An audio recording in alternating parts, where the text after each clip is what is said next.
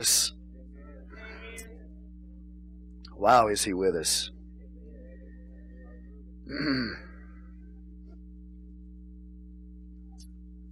All right, Proverbs chapter 2, verse 1. If you have it, say, praise the Lord. My son, if thou wilt receive my words and hide my commandments with thee, so that thou incline thine ear unto wisdom and apply thine heart to understanding. Yea, if thou criest after knowledge and liftest up thy voice for understanding, if thou seekest her as silver and searchest for her as for hid treasures, then shalt thou understand the fear of the Lord and find the knowledge of God. Amen. Let's pray. Father God, we come before you right now. We ask your blessing to be upon the reading of your holy word. We give you all the glory and the honor and the praise and the worship in Jesus' name. Amen. You may be seated in the name of the Lord. All right, you will remember last Wednesday we were in the 8th and 9th chapter of the book of Proverbs. We finished talking to you about paths. And Proverbs chapter 1 through chapter 9 is basically dealing with those paths. You'll see this metaphor is brought up over and over and over, these different paths that a person can take. Now, there is a path that is straight, it's narrow, it's well lit. It doesn't have a bunch of traps and snares and problems in it. If you go that path, it's the path that lives for the Lord, that follows His Word, that serves His kingdom. Or you can choose the other path, which is the path of foolishness. And that path is a path that's crooked, it's twisted, it's got snares and traps and all kinds of problems and troubles in that path. That's just the way it is. And so what we saw is that the Father, chapter 1 through 9, and Lady Wisdom is teaching through those chapters, those 9 chapters, and encouraging the Son. It's not really gender specific when we talk about preaching the Word of God. It's for all of us. That a father teaching a son, it can be a physical father, a literal father, it can be a spiritual father. For sure it's God, the Heavenly Father, that is teaching us to stay on that straight and narrow path that serves the Lord, that worships the Lord. It is encouraging you to be a true worshiper of Jesus Christ. And then we have Lady Folly on the other hand. Her invitation is to come into her house, you know. The opposite of Lady Wisdom, which she's public and she's in the high place and she's crying out for people to come and hear the Word of God, the instruction of the Word of God, and turn in there and have a deeper relationship with the Lord. But then you have Lady Folly. Now, she's not public. Everything she does behind the back. Everything she does in secret. Okay? And so she's all about being secret. She's all about departing from the true worship of the living God. She's about alluring you away from your walk with God. Seeking to seduce you and turn you away from serving the true and living God. Amen. And to become an idolater, basically. And following her instructions. She is a prostitute, not only in the book of Proverbs literally, but she is a prostitute spiritually. She represents those prostitutes in the high places, the temples that were set up, the false worship of Baal.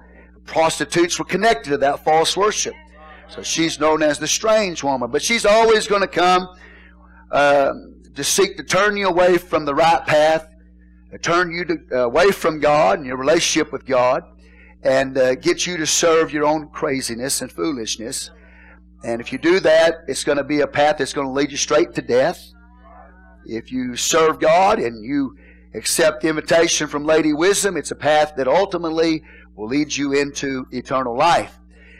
And so now when we come to chapter 2 of the Proverbs, we're going to see this path is spoken of, these different contrasting paths. First of all, let me explain to you what a proverb is. Proverb is a very short statement that's made. It's real catchy. It'll catch your attention. It's short, to the point, but it's long on experience. That means it's been tested over a period of time. Okay? Are y'all with me? Do you understand? A proverb is an admonition. It means it admonishes you to do something. It also sometimes comes with a prohibition. It says, don't do this. Okay? And there's comparisons that are made in Proverbs. You know, this is compared to that, and so on and so forth. And so the book of Proverbs is really powerful. It gives you wisdom. It gives you, practically speaking, the ability to have social skills, to know how to live life. And a lot of people, they may have a lot of brains, intellect, but they don't know how to live life because they don't have wisdom. So wisdom teaches you how to live lives, gives you social skills. Amen. Practically speaking. Wisdom also teaches you how to be a good person. To be righteous. Amen. To be a righteous person. And then number 3, theologically, it teaches you to follow the Lord, to fear God, which is the highest level of wisdom. Amen. So let's look at it right here. Chapter 2, again, the Father is speaking to the Son.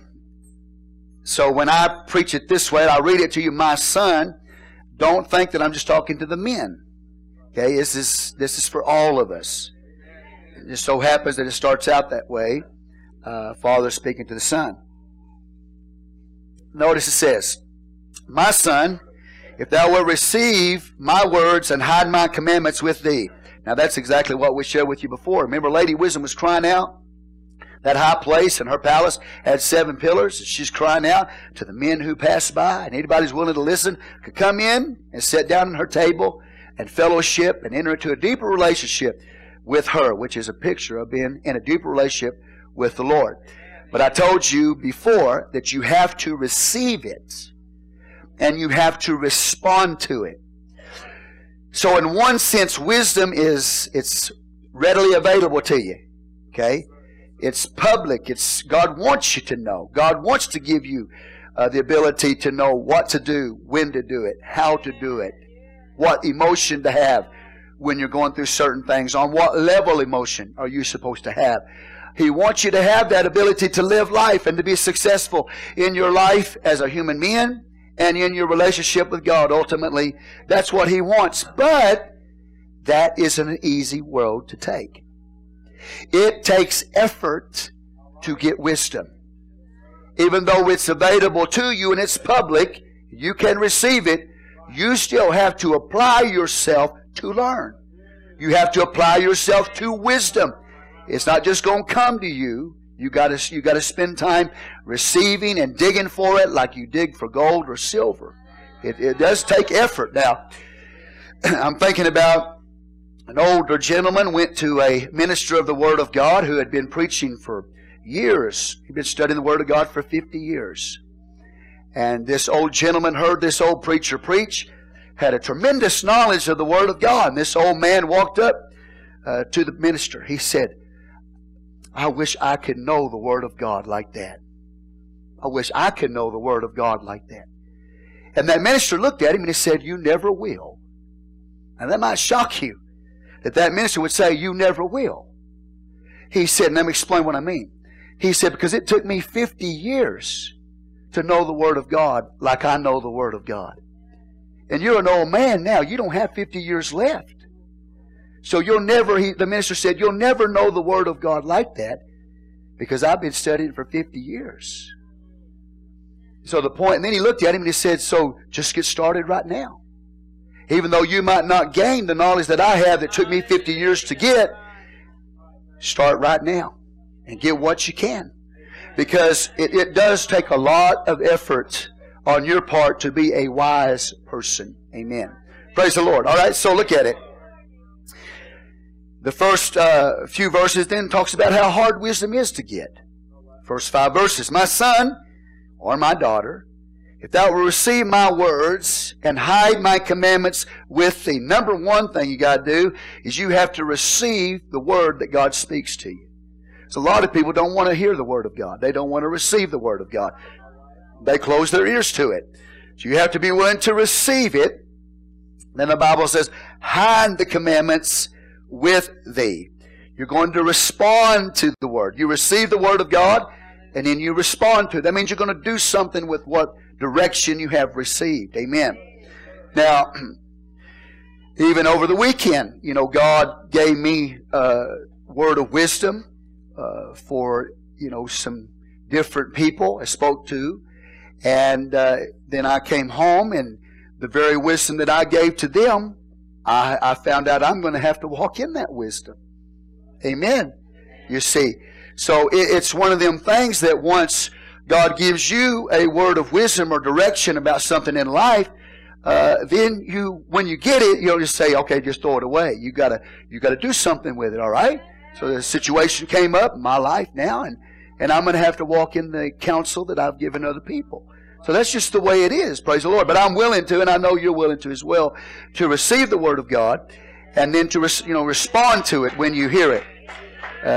Hide my commandments with thee. Hide them. Put them.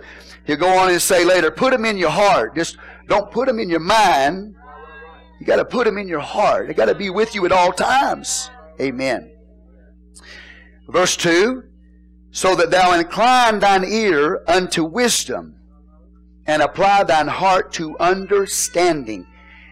Okay, so get wisdom. Get the wisdom of God. It means the way, the right path.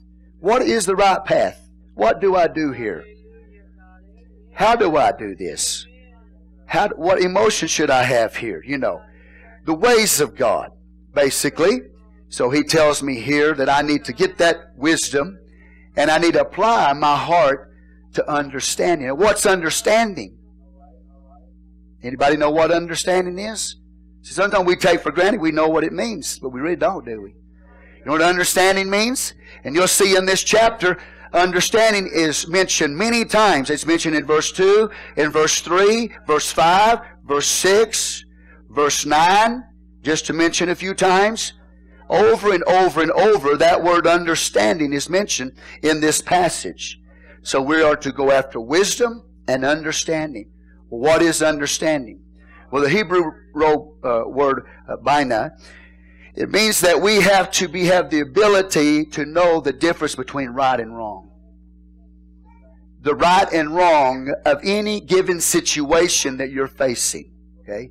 So something comes up, and you say, okay, that's right, that's wrong.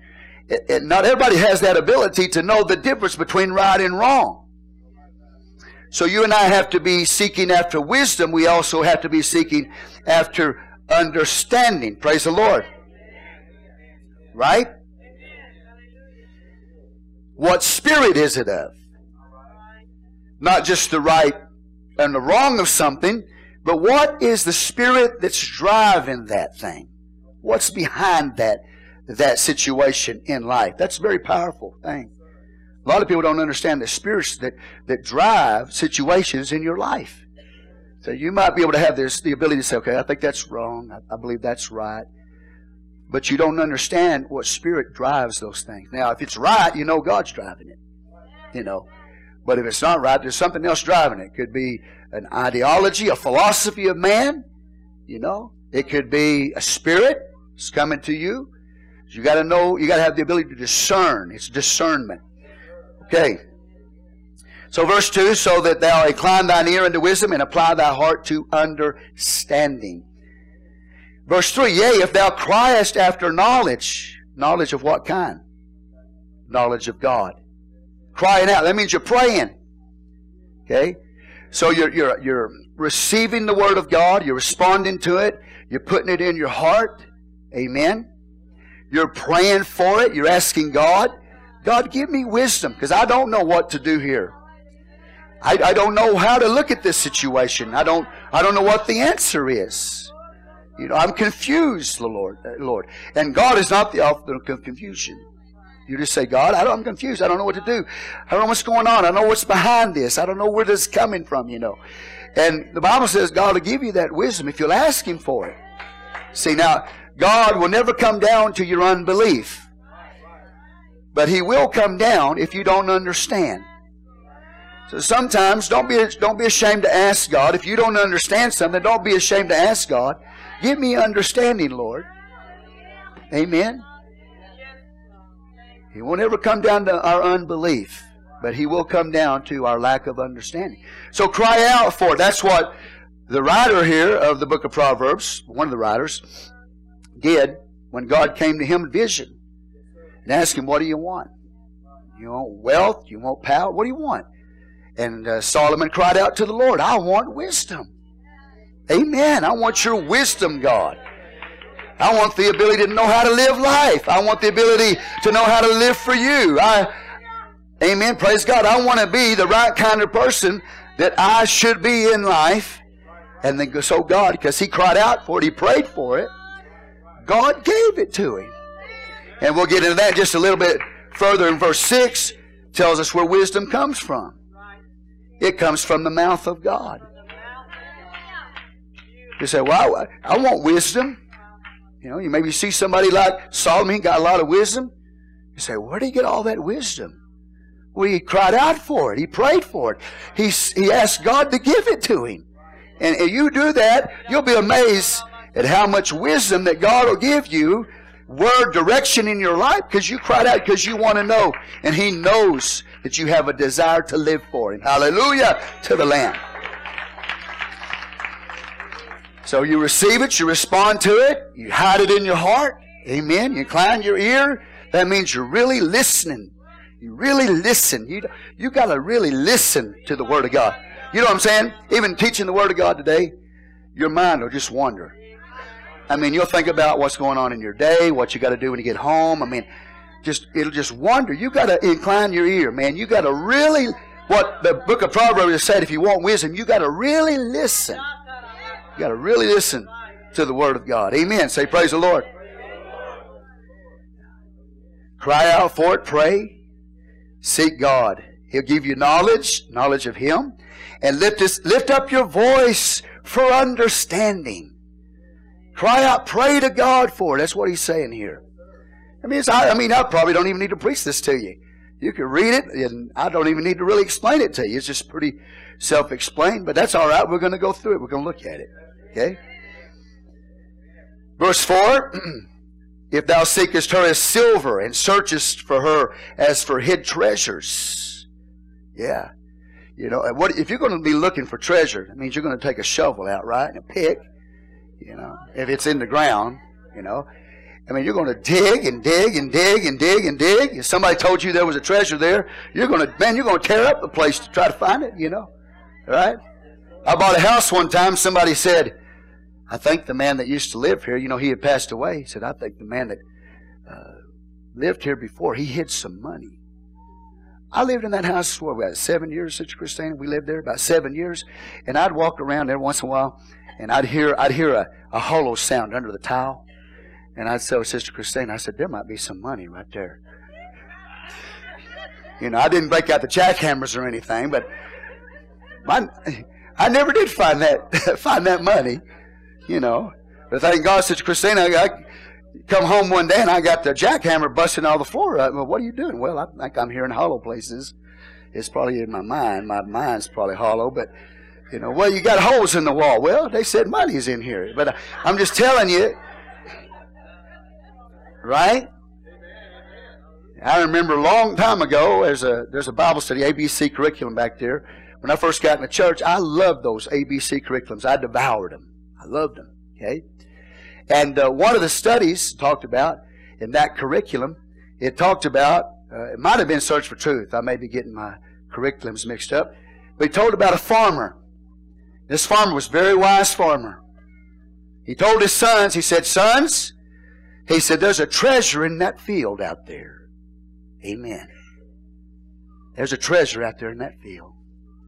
And so the sons got the shovels out, and they started tearing that field up, man.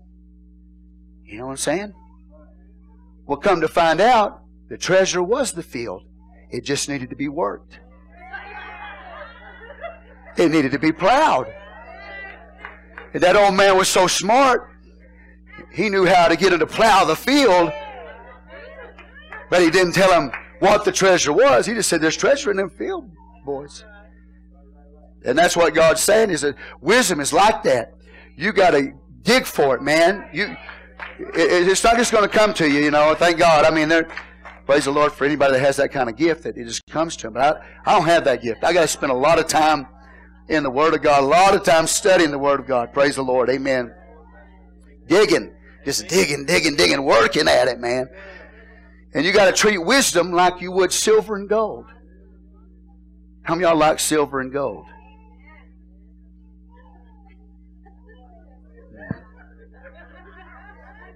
You need the book of Proverbs if you don't.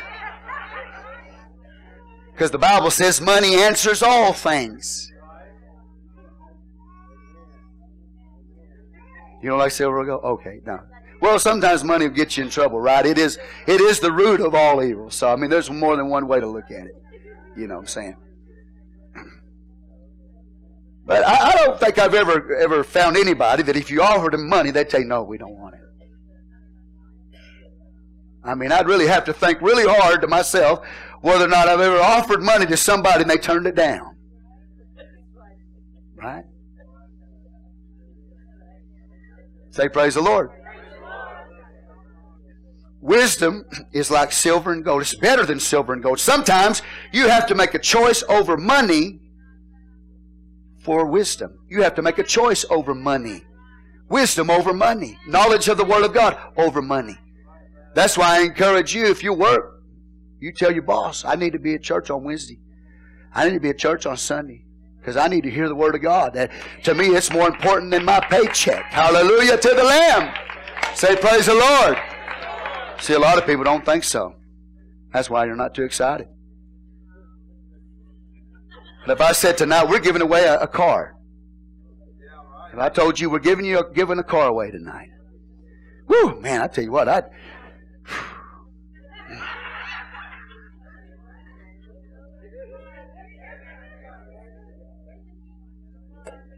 you know what I mean? We're giving you something by the Word of God, though, that's more important than that. You know what I'm saying? There's nothing more valuable than the Word of God. You know that. See? You come and hear the Word of God preached. I mean, just think about this retreat that we had. The phenomenal impact of the Word of God upon our life. Life-changing, man. Better than silver than gold. There is nothing like the Holy Word of God. There's nothing like it. It's what saved you. It's what brought your salvation. You can't even be saved without the Word of God. Now, I'm not going to repeat that. We did that last week. But you can't even be saved without the Word of God. Because you're not saved by the love of God. You're saved by the Word of God.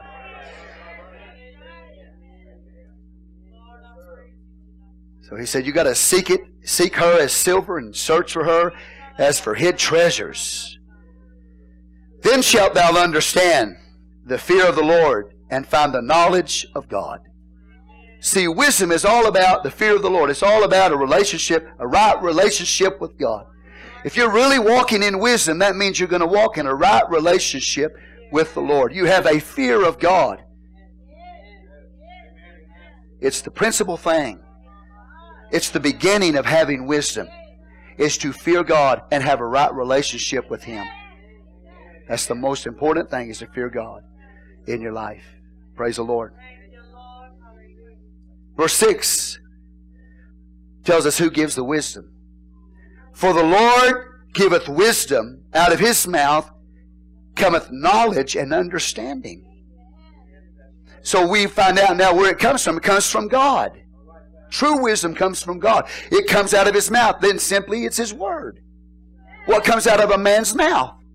I mean, it's so simple. I don't even need to teach you this. You can read it. What comes out of the mouth of a person? The words of a person. When you talk about the knowledge of God, the wisdom of God, then you're talking about the Word of God, because the Word of God is what comes out of His mouth to us. So wisdom comes from God. And understanding, knowing the right and the wrong of something, and what is the Spirit behind it, comes from God. He gives you that knowledge. He gives us the ability to live life the way life should be lived. Let me tell you, I think God knows how life should be lived. And if we live it that way, we'll be blessed.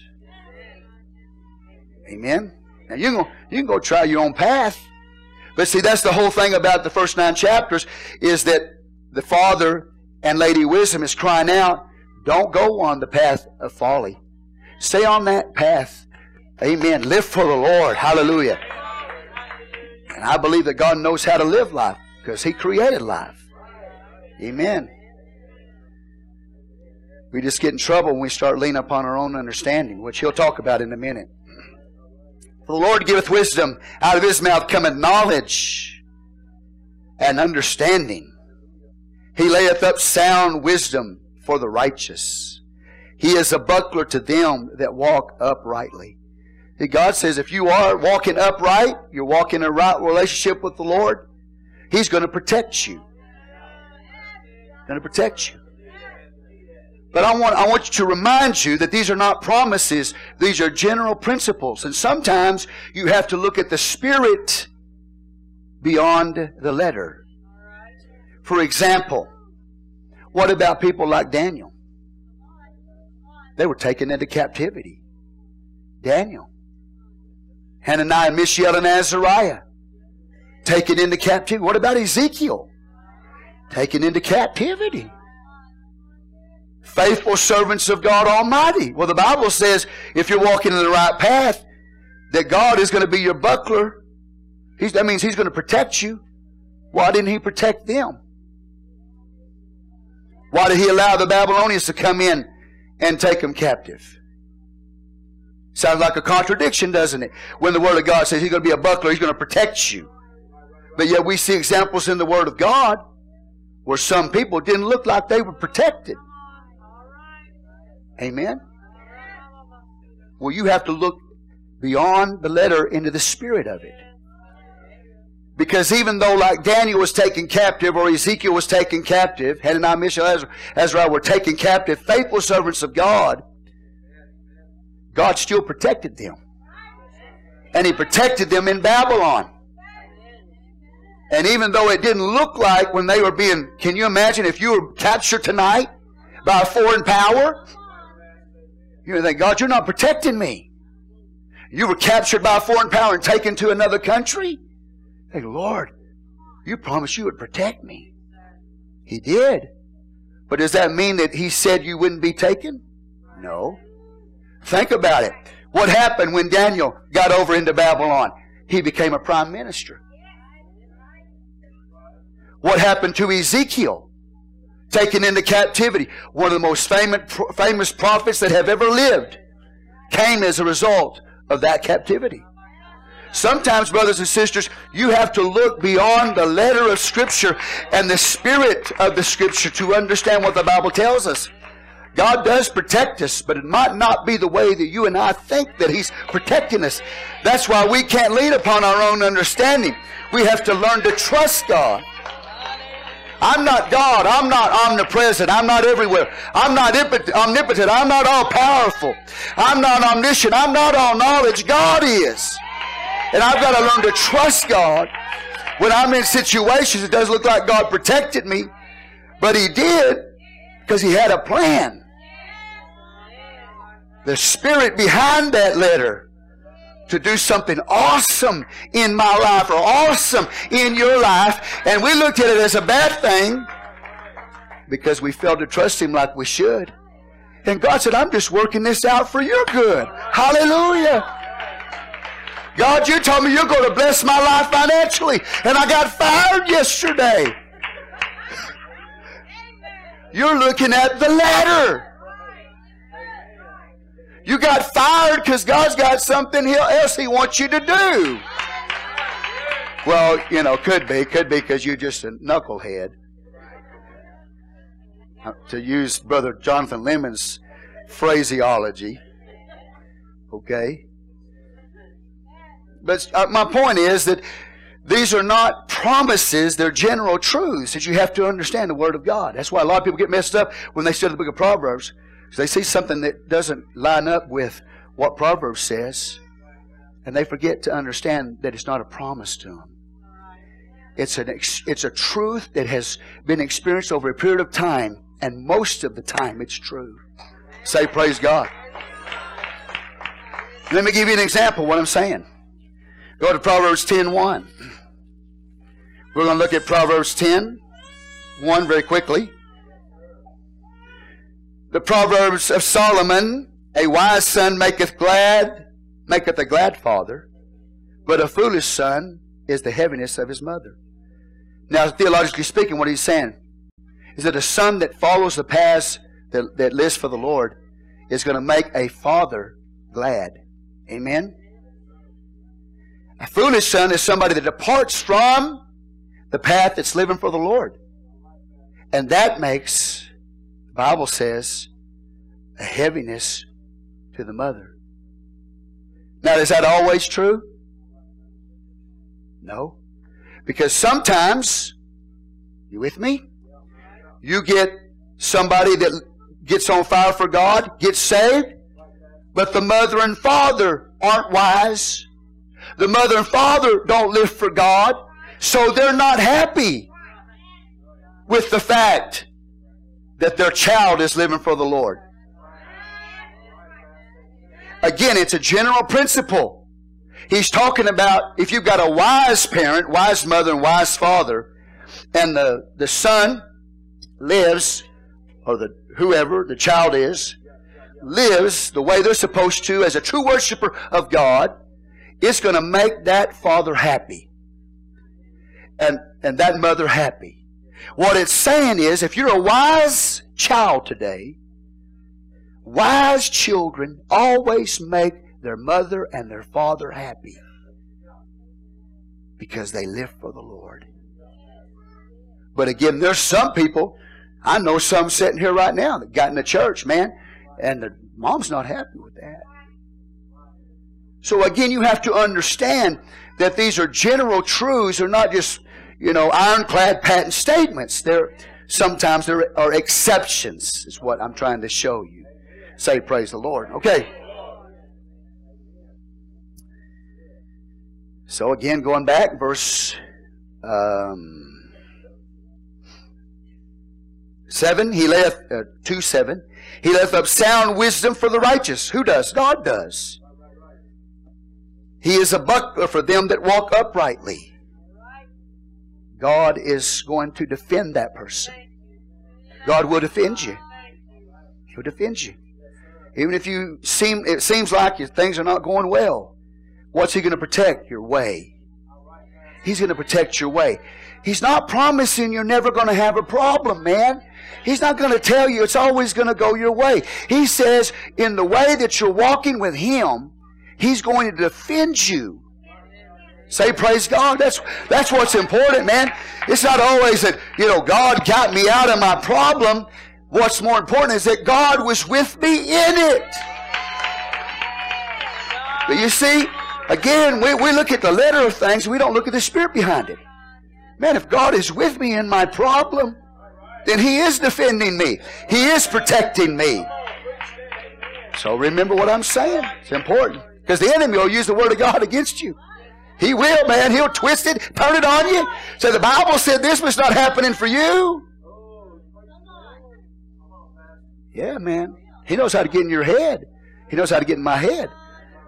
We have to understand that there are exceptions in life to these things that the proverb says. But in general, for the most part, this is what you can expect if you're walking in the wisdom of God. Hallelujah. Say praise the Lord. If you're walking in the wisdom of God, you can expect Him to defend you, your path. You can expect to be blessed. You can expect to be successful. You can expect a good outcome. Doesn't mean it's always going to be that way. You understand? Praise the Lord. You have to leave things with God. Brothers and sisters, I'm still learning that. I'm still learning that. As your pastor, I can tell you right now, I'm still learning that. Yeah. So, well, what are you trusting God for? I am not going to talk to you about it. Say praise the Lord. But I have to stand up here and just say, okay, God, you're in control of everything. It's all right. It's all right. It's all right with me. It's all right with you.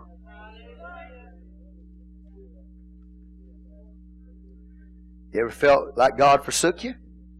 Like He wasn't protecting you anymore? Wasn't defending you anymore? Wasn't with you anymore? He was. But you were wanting it to come out a certain way. God said, I'm bigger than you. I got a bigger plan than you've got. It's much larger than you are. Hallelujah. You have to learn to trust the wisdom of God and cry out for understanding. And sometimes He's just going to tell you to wait. He's not, and sometimes He won't even tell you the answer. He won't even tell you why. Like Job. Job went through everything he went through, and God didn't even explain why he went through it. He never knew why he went through it.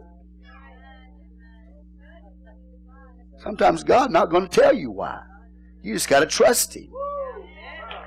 Say amen. Verse 8, He keepeth the paths. See again that metaphor, that path metaphor keeps coming up. He keeps the paths of judgment. What are we talking about? A path, journey in life. He keeps the paths, praise the Lord, of judgment, and preserveth the way of His saints. He keeps the path. He's in charge of the path. He's in charge of your steps. He knows the way that you're taking. Brothers and sisters, He's in control sovereignly of the steps that you and I take if you're walking with Him. Now, if you walk away from Him, you depart from Him, He's no longer in control of your steps. You are. And you're going to take yourself right into death and traps and twists and darkness. But as long as you're walking with Him, guess who's in control of your path? He is. His sovereignty. It's amazing how God sovereignly steps in and does things. Whew. He'll lead people, righteous people, into the path of people that are not doing right. And it's almost a miracle that they cross paths. Because God He's sovereignly in control of the paths in our lives. Say praise God, amen. And if that's the case, then you and I, we do not have to sit around and worry about our future. If we're walking with God, I don't have to worry about my future if I'm walking with God. I do have to worry if I'm off His path and I'm doing my own thing. I got big trouble ahead of me. Amen? But if you're walking with the Lord and you're serving God, you're a true worshiper of God, you don't have to sit around and worry about the future. Amen? Because God is in control of my path. He keepeth the paths of judgment and preserveth the way of His saints. Amen. We have a deep understanding. Deep within, God is with me. God's going to lead me in the right path. Verse 9, Then shalt thou understand. Again, the word understanding comes up. You can understand. Again, to know the right and the wrong of something. The Spirit's driving it. You'll understand righteousness. What does God want me to do? How does He want me to live? How to be righteous, to be right with Him, to be in a right relationship with Him. He's going to show me. Amen. And judgment. He'll give me the ability to make right judgments on things. That means you're going to have to make decisions in your life. Now, this might be boring to you, but I'm going to just do it anyway. How many of you have to make decisions in your life? Well, if you're breathing, you have to make decisions in your life. Okay? All right. Now, where's that direction come from? How are you going to make that decision? Where are you going to get the knowledge? Where are you going to get the wisdom to make that decision? The Bible says if you're walking in the path that God has laid out for you to walk, He's going to give you that direction. He's going to give you the ability to make the right decision or judgment, to cast the right verdict in life. All right? Hallelujah. Aren't you glad that you're right more than you are wrong?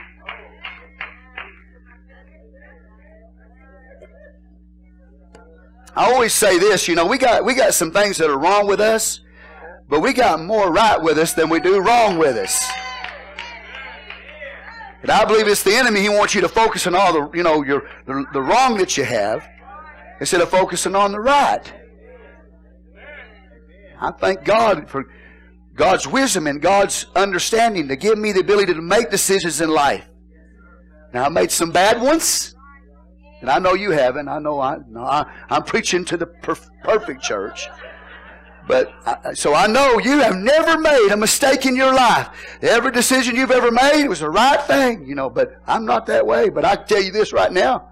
Since I started living for the Lord, I've made more good decisions than I've made bad decisions. Thank you, Jesus.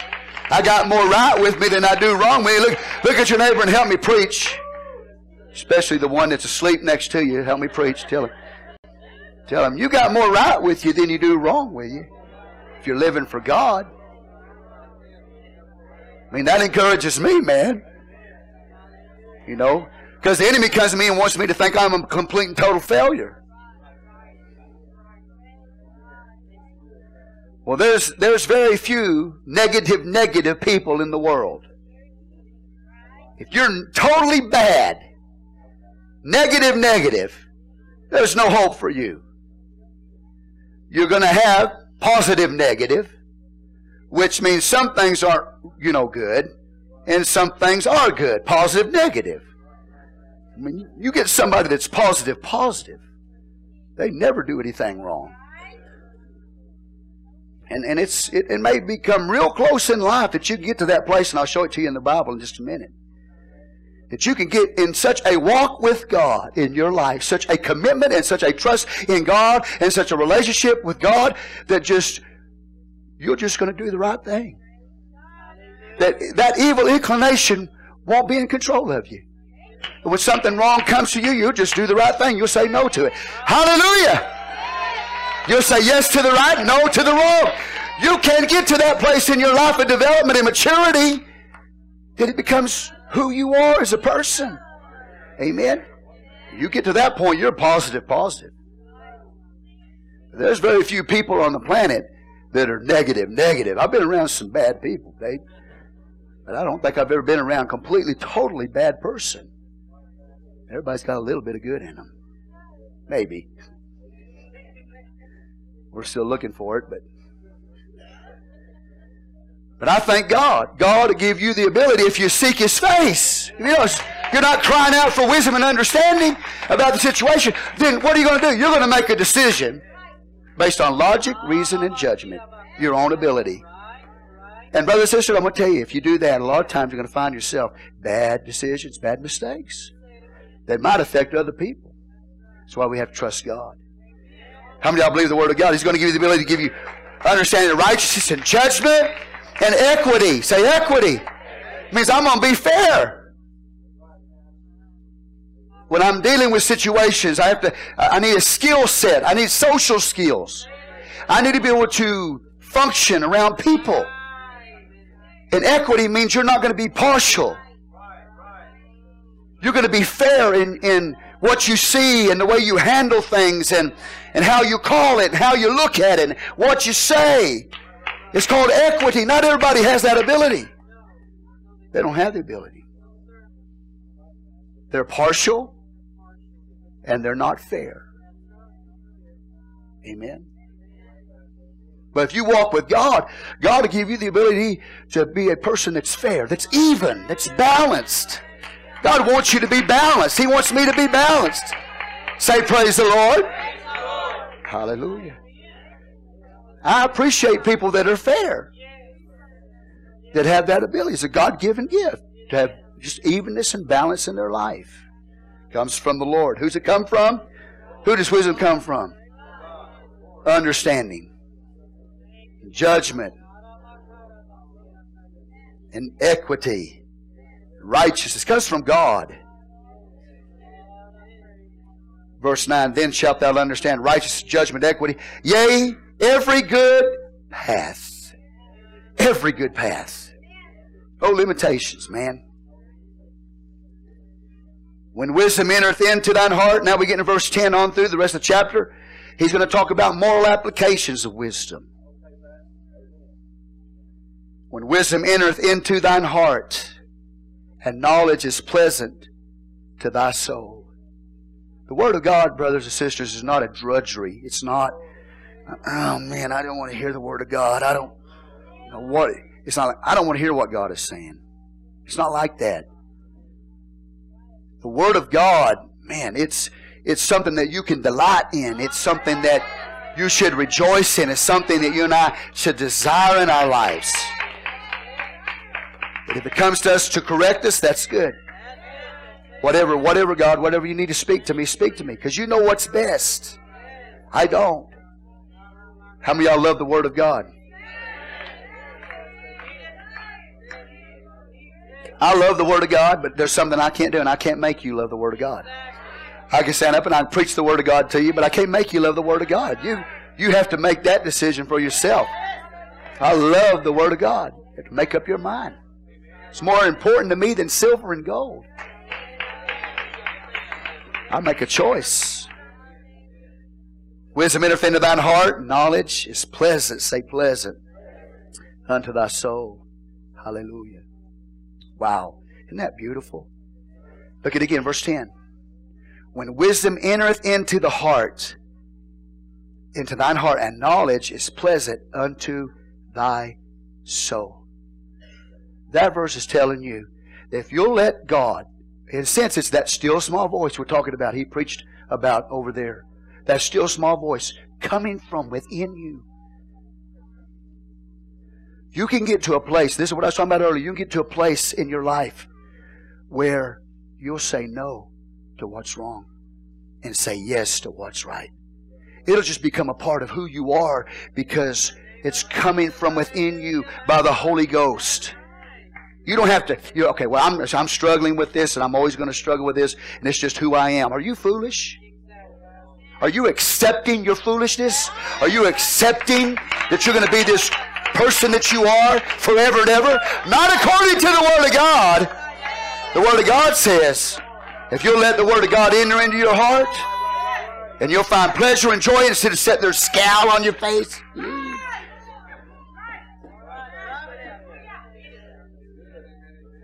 You look like you're lifting weights or working out of the gym. It's not that bad. What's wrong with you? You know what? No, I ain't going there.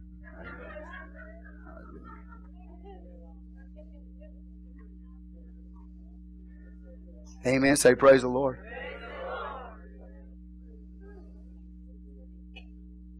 You know what I started to say, but I'm not going to say it.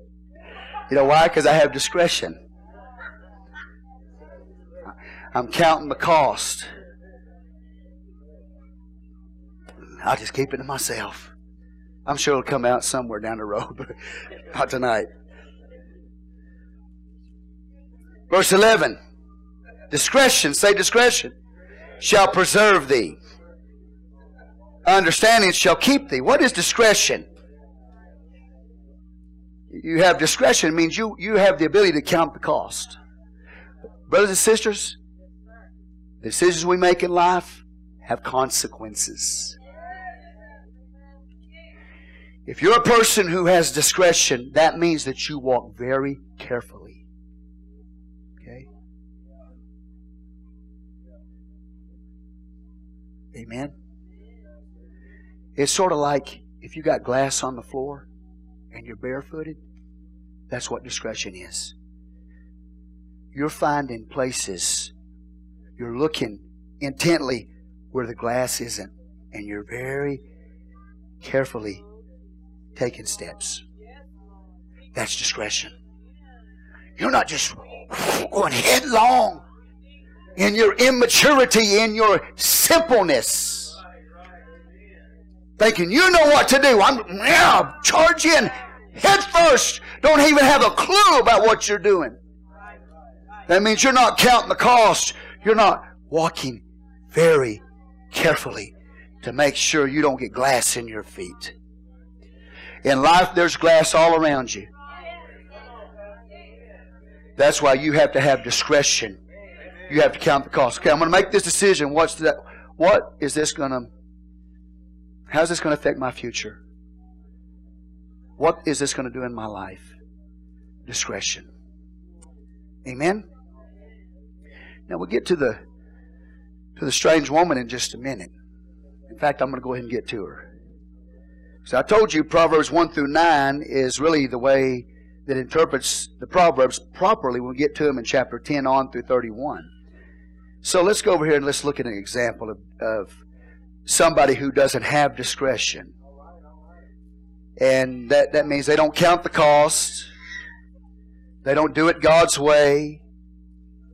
Okay, Proverbs 11.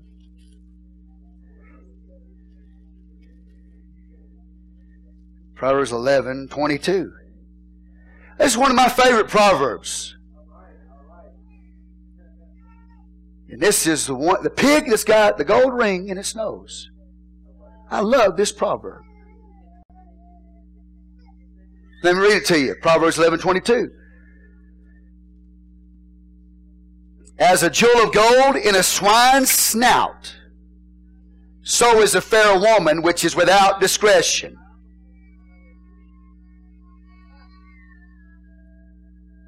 I love that. I could preach a whole sermon on that right there. It'll probably last about 2 minutes.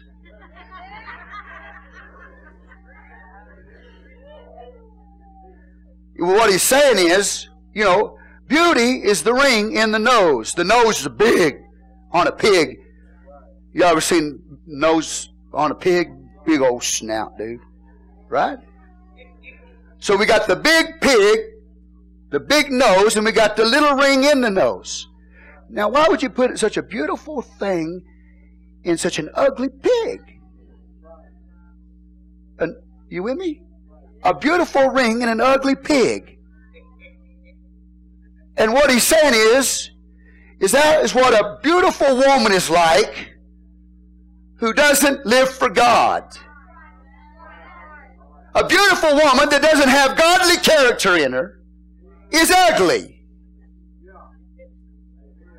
He said what you should do is focus on the most important thing, the big thing. The pig in the picture is the woman that doesn't have discretion.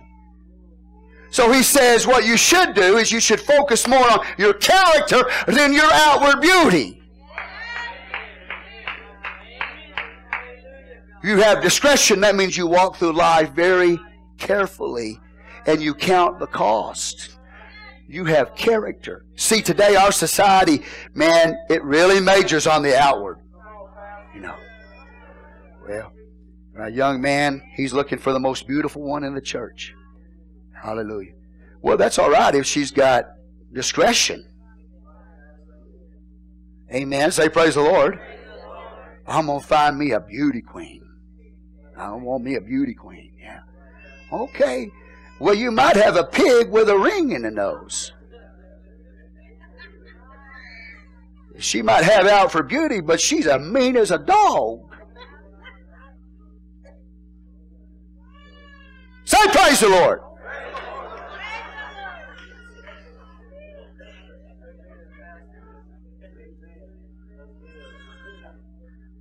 Well, God is saying, man, you stay away from that big pig. No matter how pretty she is. Okay.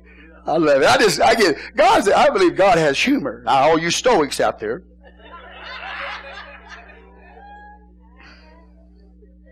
You can make a perfect statue in a park for pigeons to come sit on. Stoic. No emotion.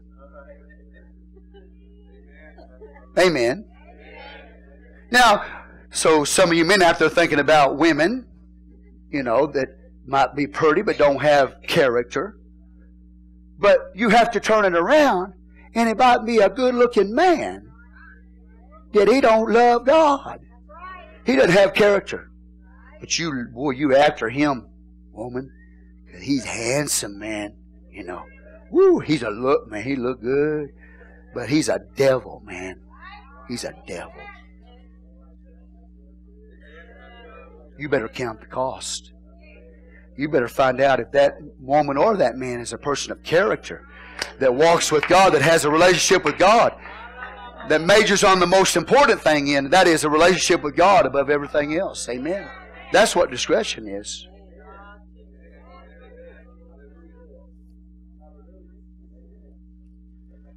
How many of y'all ever seen somebody that was really a looker and their spirit stunk to high heaven? Stunk to high heaven. Just an attitude, no spirit, man.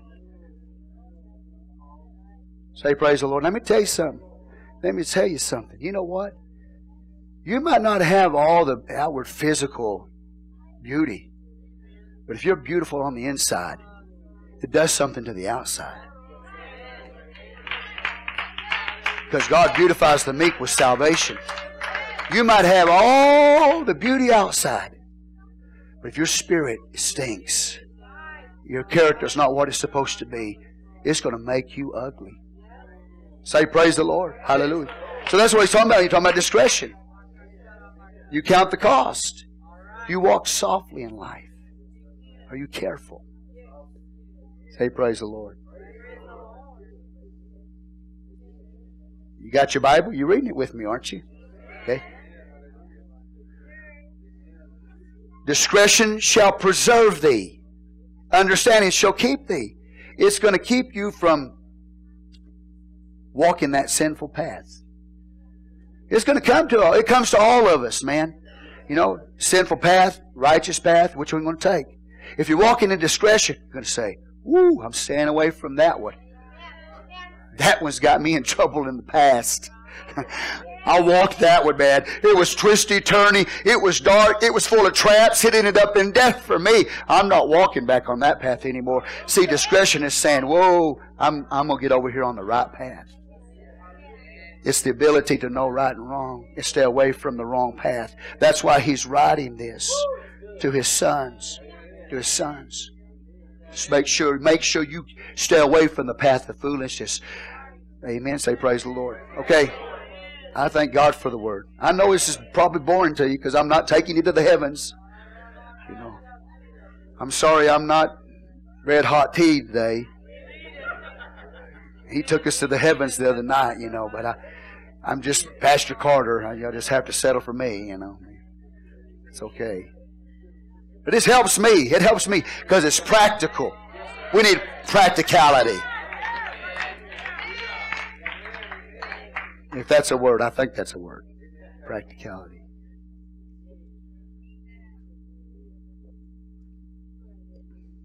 And y'all ever seen a pig with a gold ring in its nose? Anybody? You have? In pictures? Thank God it was just in pictures. Because you ever meet one in life, you've had it, buddy. Hey, you man. Brad said, you ever see one in life? You come to your pastor. You tell me right straight up, "Pastor, I saw a pig with a gold ring in its nose. I need your help." I said, "I'll help you, man. I'll tell you to stay away from that pig."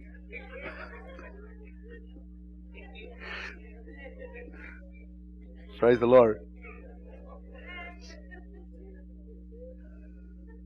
Well, God doesn't want you and me to keep making the same mistakes over and over and over in life. That's why. Why do we keep doing it? Because we don't have discretion. You know, we're not making the right decision.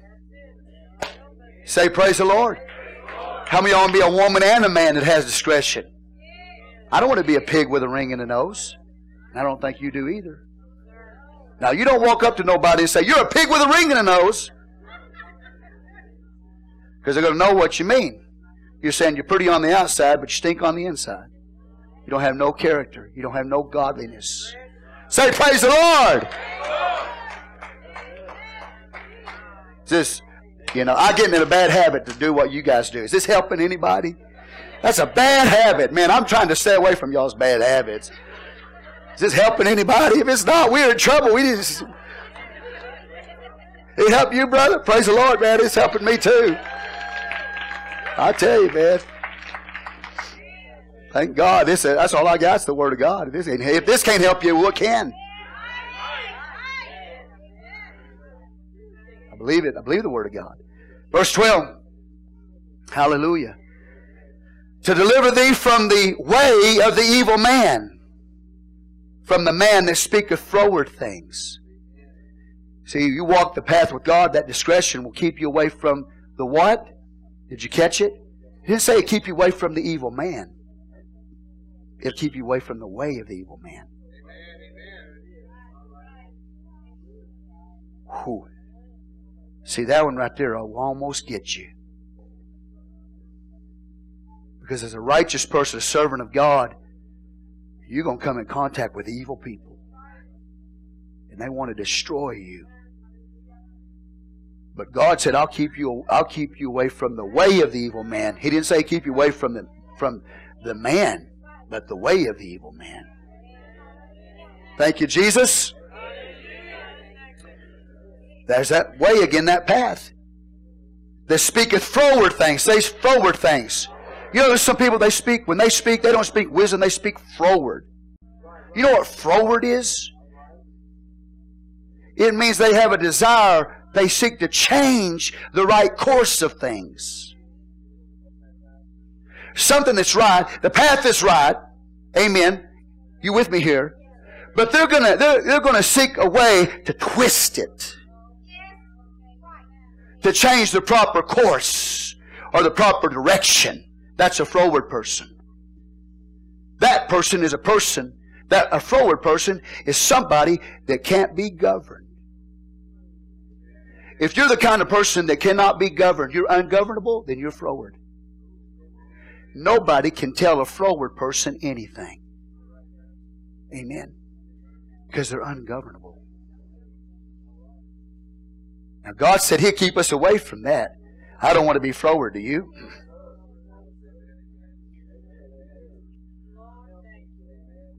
They seek to change the right course, the right direction. They're not governable. If you're ungovernable, then you will not comply with what is required. That's a froward person. I'm not complying. I don't have to do what I tell. What I'm told, I don't have to do that. That's a froward person. Okay? See, that's the opposite of a person who's got discretion. People that have discretion don't act like that. You can govern them. You can tell them things. They want to know. They have a desire to know. They want somebody to govern them. They want a guide. They want a guide. They won't forsake the guide like Lady Folly. We'll get to her in just a minute. We need a guide. Man, heaven, I'm on a journey. I want to make my home heaven. I want to make heaven my home. I need a guide. I need to know what is required of me to get there. I need to have a spirit that can be governed and told what to do. I can't be calling my own shots. It'll get me in trouble. I've got to go by what the Word of God says. Amen? Now, brothers and sisters, if I don't have the Word of God to back up my decision of what I'm doing in my life, I forsake what I'm doing in my life. And I go with the Word of God. Because if you don't, you're headed for trouble. You're headed for trouble. That's a word from the Lord. You're headed for trouble. That wrong path, man, it just takes you in darkness. Your soul will get dark. Your spirit will get dark. You'll get oppressed. Amen? Traps and pits and stumbling blocks and death everywhere. Amen. That's that froward path. Verse 13. That froward person leaves the paths. There's that word path again. Of uprightness. They leave it. That means they were on that path at one point. But they leave it. Why'd they get off the right path? Because they're froward. They decided to change the direction of their life. They started living by a different road, a different map, a different principle. See, and this is what he's talking about. When you get on that path of Lady Folly, that path is a departure from God, and it is the lifestyle of an idolater. If you and I are not living as true worshipers of God, then we are acting like idolaters. If we're not living by the Word of God and practicing it and living by it, hallelujah, then in basically what the Word of God is showing you is that you're on the path that's acting like an idol worshiper. That's what a froward person is. They got off the right path. And to get off the right path means you're on the wrong path of folly. And folly, Lady Folly, speaks of idolatry. You have forsaken God. Are you still on the right path tonight? Praise the Lord.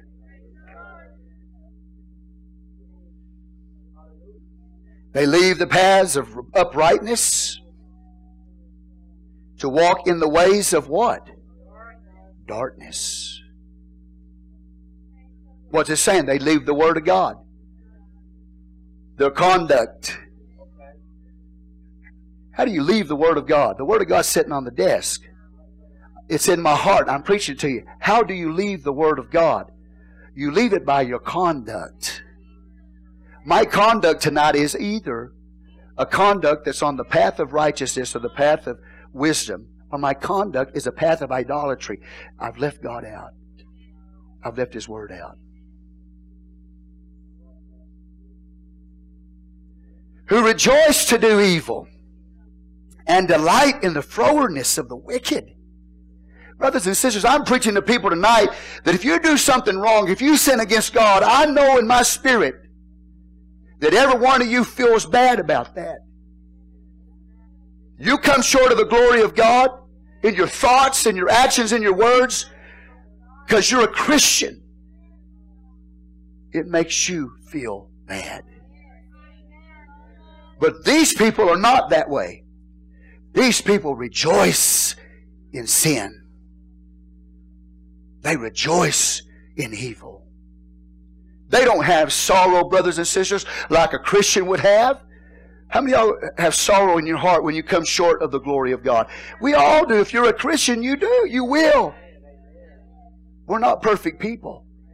But there are some people out there that enjoy, man, evil. They celebrate. They basically, they boast about it. Let me show you a picture of this. Go to Proverbs 30 and verse 20. That lady foolishness, that froward path, ungovernable. Can't tell her what to do.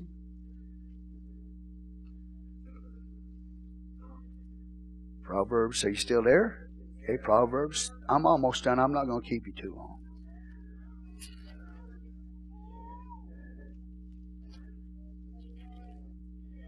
Proverbs 30 verse 20. Let's look at 19. The way of an eagle in the air, the way of a serpent upon a rock, the way of a ship in the midst of the sea, the way of a man with a maiden. What we have is basically a principle of movement between two things. That's the principle of that proverb. The movement between two things. You have the movement. Amen. Of the eagle in the air, the serpent on the rock, the ship in the midst of the sea. The movement between two things. And the intimate relationship of a man and his wife. The movement of two people in intimacy. Then he talks about in verse 20, such is the way of an adulterous woman. She eateth and wipeth her mouth and saith, I have done no wickedness. She is deceived.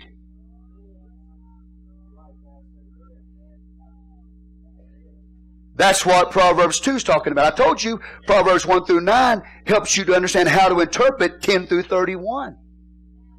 We've got a person that has committed adultery, either spiritually or literally physically, wipes her mouth. I didn't do anything wrong. Boasting in their sin. And claiming to be a Christian. But forsook the right path. That's what the Bible said. They were on the right path. They forsook it. The commandments of God, the Word of God. Now, brothers and sisters, one thing to come short of the glory of God, because we all do. But if you ever get a spirit that you start rejoicing in things that go against this Bible, you're on the wrong path. Because what this Bible says is right. It's right. Amen. Say praise the Lord. And so we see people here, they rejoice to do evil, delight in the frowardness of the wicked. Verse 15.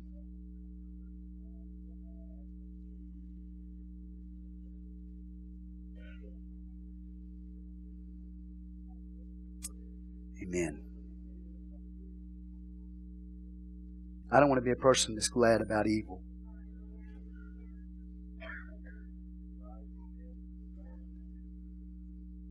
It means you can't side with people that are in sin. You can't side with them.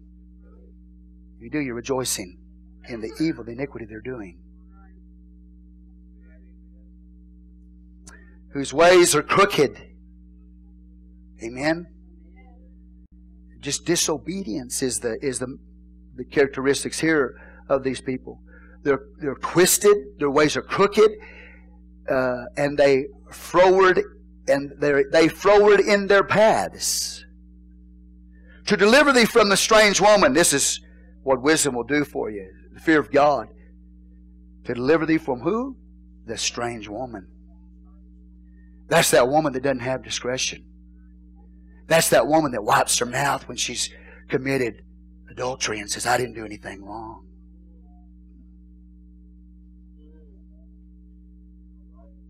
Strange woman in the Bible is not just talking about a prostitute literally. It is lady foolishness that seeks to allure you away from the right and true path of service to God. Amen. And to enter into a deep relationship with her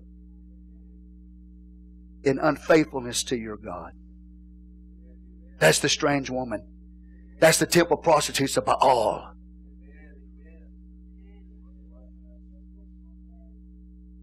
But God says the Word of God, the wisdom of God, understanding will deliver you from the strange woman, even from the stranger with flattereth with her words.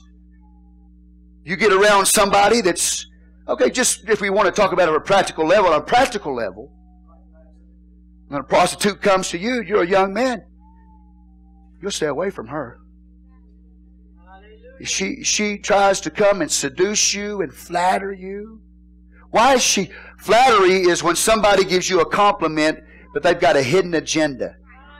Okay? It's okay to say, hey man, you did a good job. You did a good job, right? That's not flattery. I'm not saying that to get something from them. But a strange woman will tell you what you want to hear because she wants to get you. Are you here? And that's the trick of the prostitute. Okay? If you're a married man, your wife, she lives with you, she puts up with you just like mine does. Okay? And you go home to her and she don't make you a god every time you walk through the door because she knows who you are.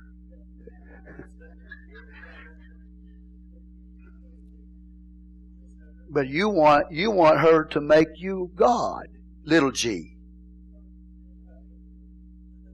That's why oftentimes you'll see a man, he's got a beautiful wife. He'll commit adultery with the ugliest old woman you ever seen in your life. You ever ask yourself why? You look at the pretty wife and see the woman.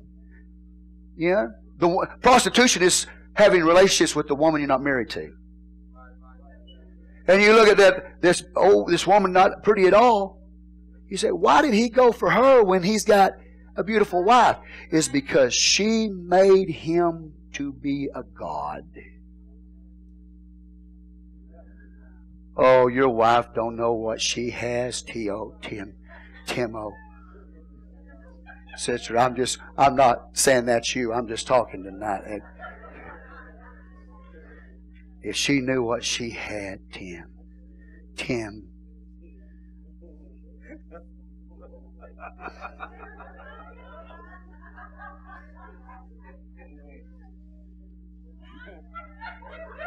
John.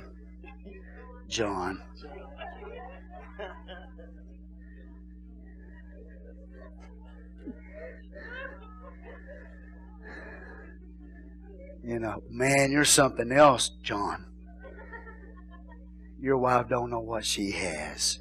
And you start thinking, that's right, she don't know what she has. I'm tired of being treated like this, you know. Amen. Well, if you were to get married to her, you know, she wouldn't treat you like a god. You can understand the point, don't you? Right? So they flatter. That's what they do. They know how to flatter. She knows how to flatter you, to get you, to trap you. The strange woman that comes to you with false doctrine, philosophy, ideology, speaks words to flatter you. Oh, it's just too hard over there. You need to come over here and be healed. Like, man, like we line you up and kill you, beat you, knife you every time you come through the door. Come over here and be healed. And I'm still waiting to see them healed. But they know how to flatter you. They know how to talk, man. They know how to get you off the right path. It's too hard over there. Come over here, man. You know what I'm saying? Yeah. We'll be healed. I asked somebody not long ago. I said, hey, that person said they were going to go to another place and because they needed to be healed. I said, how they doing? They not healed. Same person they were when they walked out the church door at Bible Center Fellowship. They should have stayed here, let the Word of God hone them a little bit, but they wanted to go where it was, Oh, come on, somebody. Let me tell you something. That's not the spirit I operate in. I don't tell you to go and get other churches' people. Hey, you need to come over here, man. Oh yeah, it's easy. We got it good. No, you don't even touch them.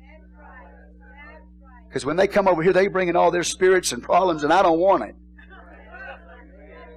Okay? I'm not stupid.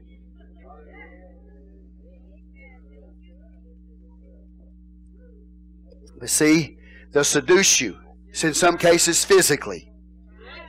And then that won't be the end of it. Because they'll never admit that they're wrong. And they'll always seek to lure you away from the right path. Say praise the Lord. Now, not to say that the church they went to is the wrong path. I'm just saying, but you better be in the will of God when you make the change. Because it could be the wrong path for you. Everybody understand what I'm saying? Oh, people know how to talk, man. You know how to talk. You got to be careful. All right? So you got a young man coming to a young woman. Oh, he tells her what she wants to hear, man. Until they get married.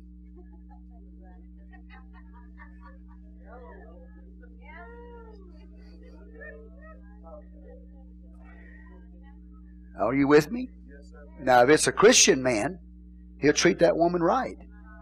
Not a Christian man. Yeah, he'll tell her whatever she wants to hear to trap her. So you got to understand, when I'm preaching this is not gender specific. You got to get the Word of God for yourself. Praise the Lord. I don't worry really too much about the strange woman. Sister Christina is always talking sweet to me, kind, telling me how great I am. You dumb white man!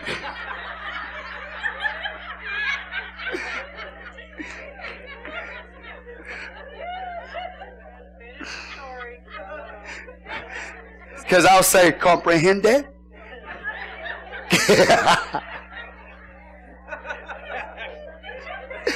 We'll be going back. You want to say, hey, comprehende?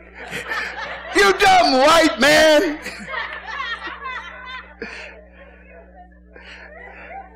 Say, praise the Lord,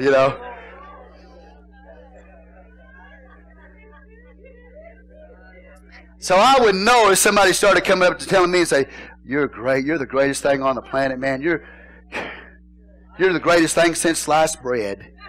And I'd have to look at him and say, you're lying. That's all what my wife tells me. This must be about you, not me. I think you got the wrong person. That's not me.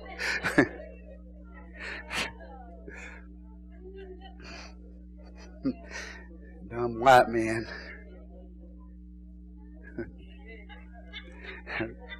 Praise the Lord. But y'all don't want to get into that stuff, do you? But they do. They know how to talk to you, man. Flatter you. And they'll promise you things. They promise you. And they never fulfill what they said they're going to. Never. Amen.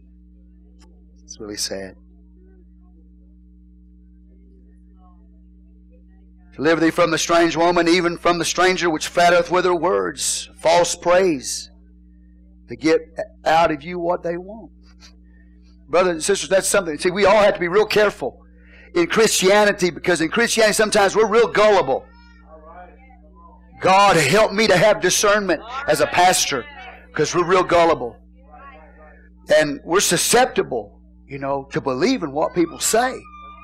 And sometimes we don't really discern the motive behind what they're saying. They're trying to get something out of you. They have an ulterior motive. Amen. And ultimately, you know what the enemy's plan is? Is to keep you from walking this straight and narrow path. Give the Lord a hand clap of praise. The voices ever come talk to you? They come talk to me. Hey man, go in. Where am I going to? You understand? No. I'm not going to take the bait. I'm not going to leave the path of uprightness. Strange woman, even from the stranger which flattered with her words, which forsake the guide of her youth. Who are you talking about here? The strange woman forsakes the guide of her youth. Okay? Well, the guide of her youth. Again, this is not gender specific. It could be a man too, young man too. Forsaking the guide of your youth is to forsake the counsel of your parents.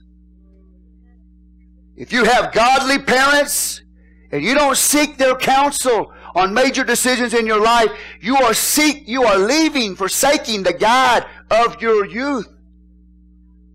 God put those parents in your life, if they're godly parents, to help you make decisions. And if you're making decisions that have bypassed godly parents, that should tell you you're on the path of a strange woman. Foolishness. That is the picture of a strange woman. Forsaking the guide of her youth. Can also mean that she was married at one time, but she left a faithful husband. She left a faithful husband. Some husbands need to be left for the right reason. But this one here is an unfaithful woman. She was unfaithful to a faithful man. She left the guide of her youth. Or, now, I know you don't want to hear this, but this is the truth. When you forsake the guide of a spiritual father in your life, a pastor in your life, you are this path of foolishness. Because God placed spiritual leaders in our life. And you, some of you were raised in this church. I don't exalt myself, but I'm your pastor. Don't ever get to a place where you're too old, too big for your britches to get direction from your spiritual father. Because pretty soon what's going to happen is you're going to start calling your own shots, and pride's going to get a hold of you, and you'll forsake the guide of your youth. Somebody said, praise the Lord.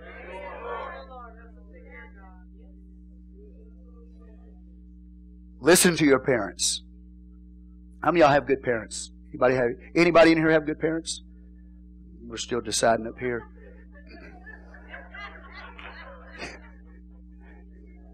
See, my wife's rubbing off on them.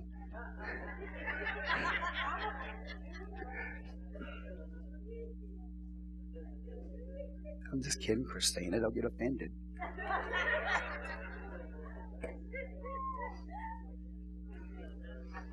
I'm supposed to have a spirit of offense in the house of God, especially. How many of y'all have good parents? You got good parents? At least one? You got one good parent? Okay. All right. They love God. You need to listen to them. Don't forsake the guide of your youth. They'll help you, man. They're not trying to restrict you or limit your fun. They want you to have a good time. They don't want you to be destroyed, though. Been through some things. Know a little bit about the Word of God. You want to keep calling your own shots? You're going to keep having the problems you've got even worse than before. Because you forsook the God of your youth. Don't ever do it. Don't ever do it. Always seek the blessing. I thank God for people at times that get in battle. Dad recently spoke to me and said, I will not make a move until I have a blessing on my pastor.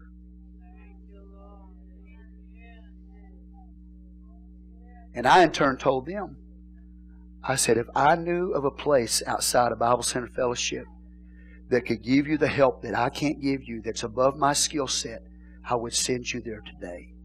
And that's not boasting and bragging. I just don't know of any in this area. Okay?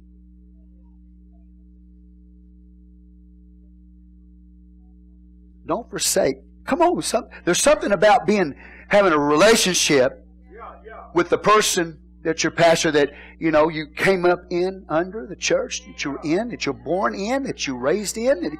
There's something important about that, brother. There's something important about that. Don't let anything sever that. See, that's wisdom. You're walking in wisdom when you take that stand. My sister said, I don't know about other people, but I'm not like that, Pastor. I said, they're supposed to be like you. They're supposed to have that kind of mindset. I'm not going to withhold you. I'm not going to hold you back from going somewhere. If you got a right spirit, come on, you know what I'm saying. But lost children, man. Lost children.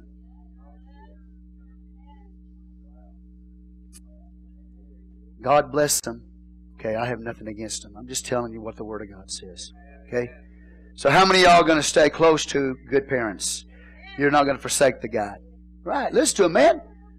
Don't get offended. Don't get ready. No, don't. Okay, what can we do?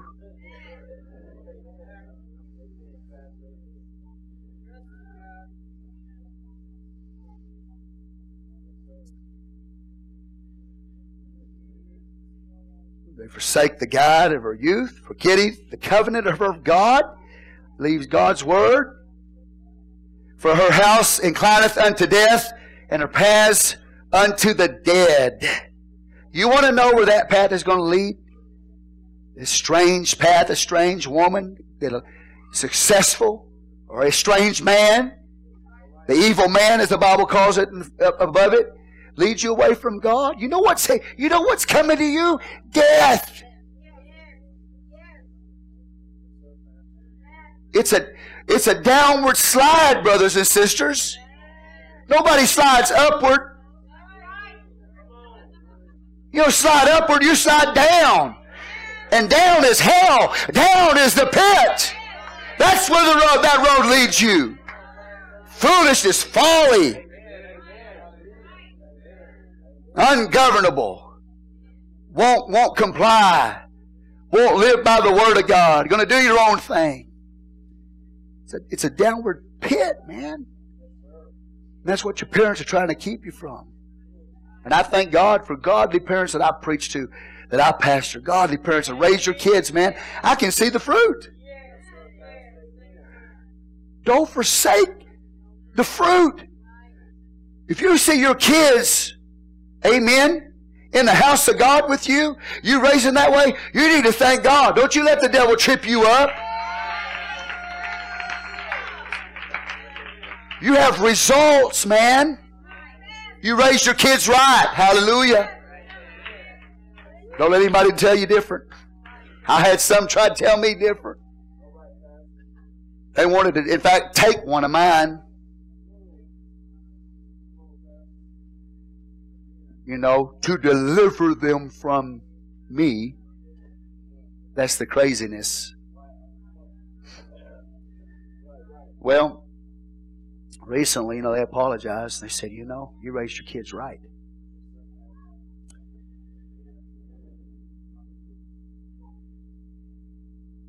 I thank God for you. It's not easy to raise kids. It's not easy to raise people, man, for God. But you're doing it.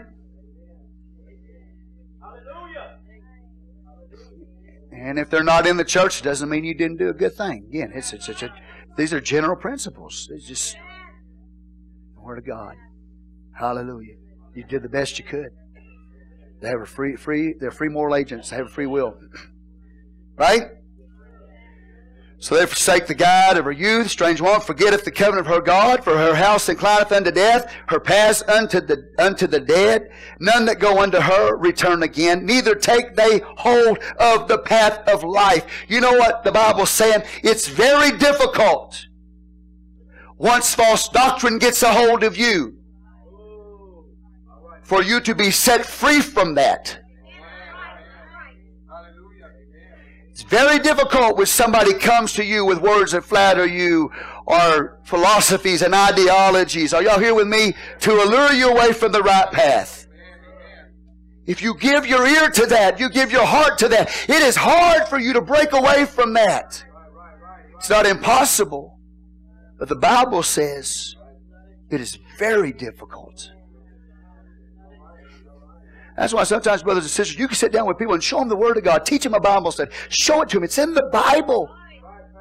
But they won't do it because false doctrine has got them. And it's hard for you to break away from that harlot. That harlot church that rides on the back of a scarlet-colored beast. Revelation 17 talks about. Amen. In this case, says, none that go up unto her return again, neither take they hold of the path of life. That's why you better stay put. You better stay in the house of God. You better stay where the Word of God is preached. Because, brothers and sisters, if you ever depart from that, don't think it's going to be easy to come back. It is very difficult to break free.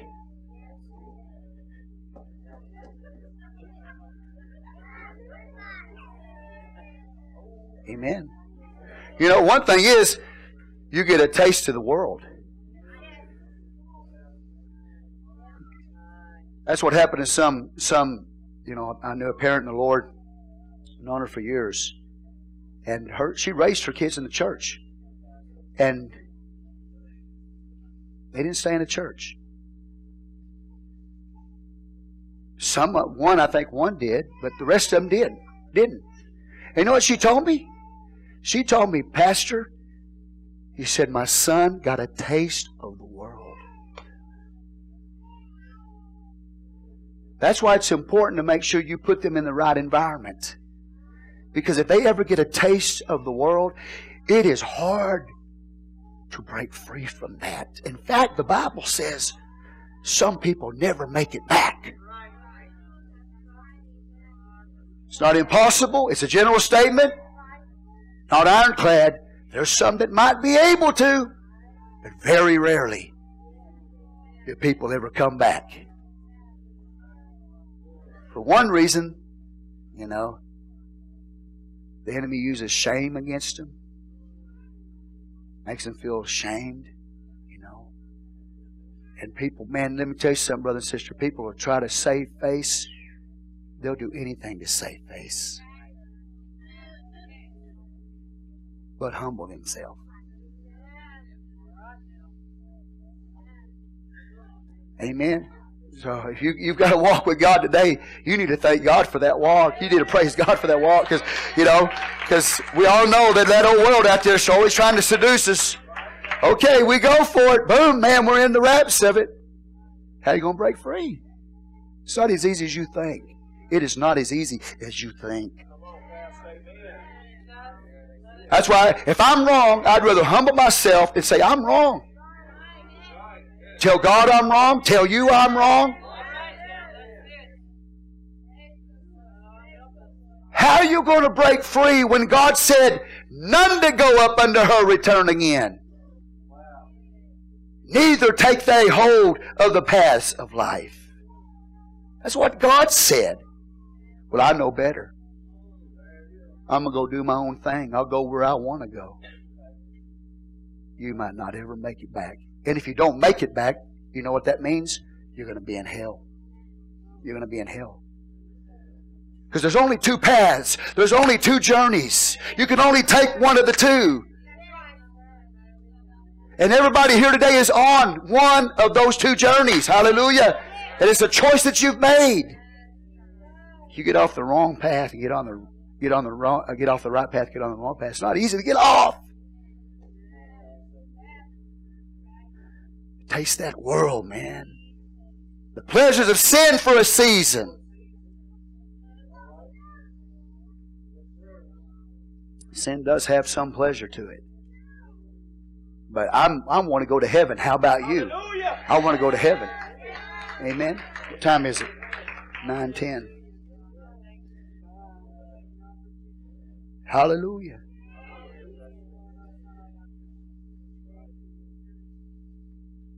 I think probably the only thing that could do it is a miracle of redemption. You need a miracle of redemption. God can do it. Hallelujah. That thou mayest walk in the way of good men. So it's not just about having good sense and good social skills and how to live life. It's about being a good person. It's about fearing the Lord, having a right relationship with God. That's the way all of these, we get to Proverbs 10 through 31, that's the way all those have to be interpreted. Not just practical living, but a son, a wise son, maketh the father glad. What does that mean? Not that he just has good social skills. It means that the son is living for the Lord. And if they're not living for the Lord, it brings grief to the mother. What does that mean? It means that, they're not wise because they're not living for the Lord. It brings grief to the mother. You have to interpret theologically. That's my point. Not just practically. So it says that thou mayest walk in the way of good men and keep the paths of the righteous. For the upright shall dwell in the land, and the perfect shall remain in it. The perfect, the wholehearted, not half-hearted people, but wholehearted people shall dwell in the land. Praise God. But the wicked shall be cut off from the earth, and the transgressors shall be rooted out of it. You look at history. God sent Assyria, cut them down, cut tribes of Israel, 11 tribes of Israel, 10 tribes of Israel down. Sent Babylon in, cut 2 tribes down, uprooted them, took them into a foreign land. This is what the Word of God says. Do you want to get away from God? Do you want to get off the right path? Only to find that God's going to cut you down and uproot you? That's what God says. That's not Pastor Carter saying. That's what the Word of God says. How many of y'all believe the Word of God? My son, forget not my law, but let thine heart keep my commandments. Amen.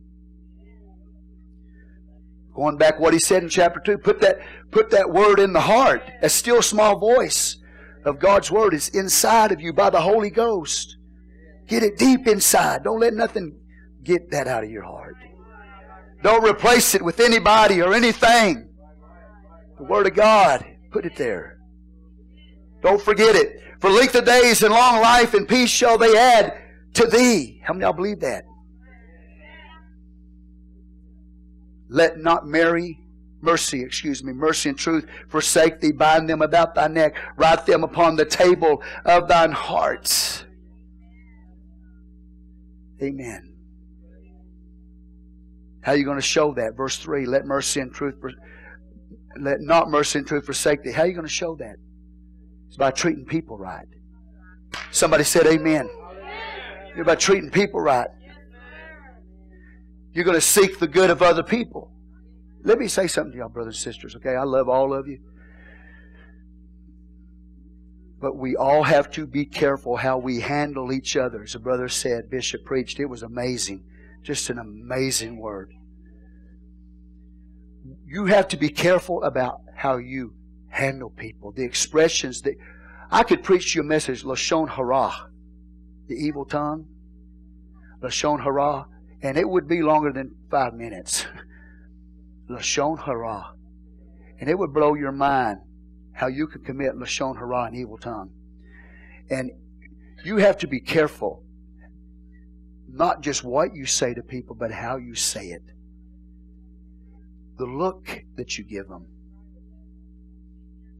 Your interaction. Because you have to remember, my good brothers and sisters, that you and I can become a stumbling block to somebody in the church. To the point they don't even want to go to church anymore. Because when they go to church, they're not treated right. If you're that kind of person, you're a divisive person, you're a troublemaker, I'm going to tell you something. You're headed for trouble because you are becoming an offense to people who want to live for God and who want to go to church. And if you cause them to stumble and not want to be in the house of God because of something you said or did not do, it's not just about what we do. God requires action from us. It's not just about what we do, it's about what we don't do. Do you understand that? See, people think they're off the hook.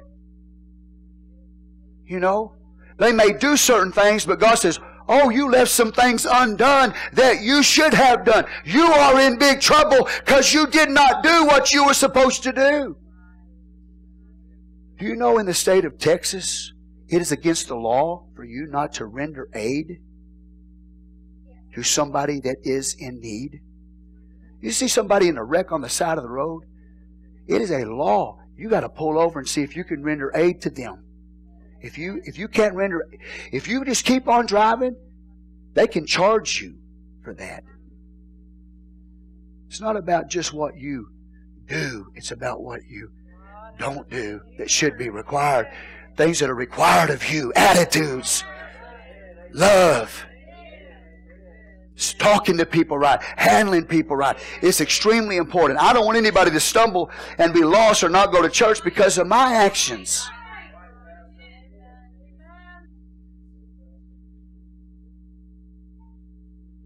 So I'm just telling you, you better be extremely careful with the way you handle people. Let mercy and truth not forsake thee. Bind them about thy neck. Write them upon the tables of thine heart. See, that's what I was telling you earlier at the beginning of the service. You know, that action in that ski shop. Okay, you're frustrated or whatever, got upset because the guy couldn't get you equipped or whatever. But in your frustration, you didn't give a good witness. And not only did you not give a good witness to the shop owner, but you also caused somebody that may have wanted to do what was right to stumble. You better start thinking about what you're doing.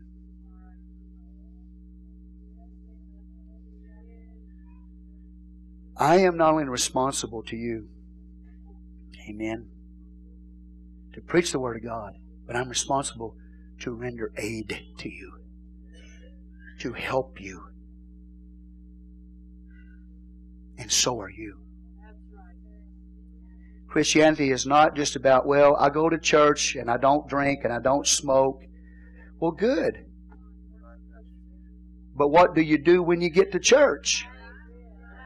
God is saying there's a law in my kingdom. You are required to do something in my kingdom. Does it make sense? Make sure. I want to just tell you, I want to make sure I'm handling you right. Y'all pray for me to do so.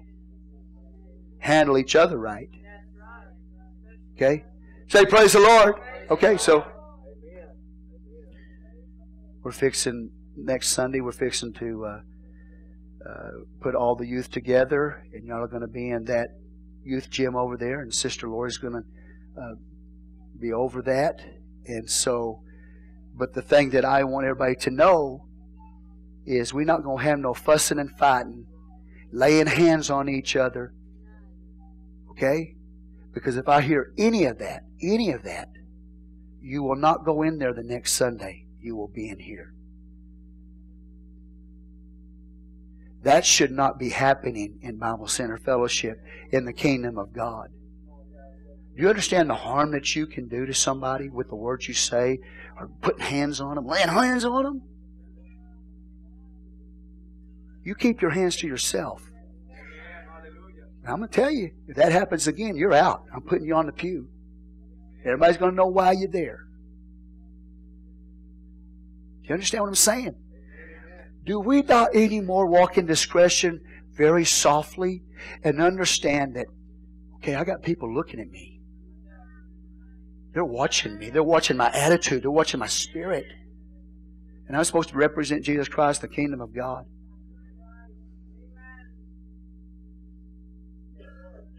You need to repent. God help me. I know there's times when I get frustrated and I don't always come across the way I should. Okay? And I get that. But you're in a group. Amen? So we need to pray. Let not mercy and truth forsake thee. Bind them about thy neck. Write them upon the tables of your heart. The most important thing that you can do in the kingdom of God is desire the good of somebody else other than yourself.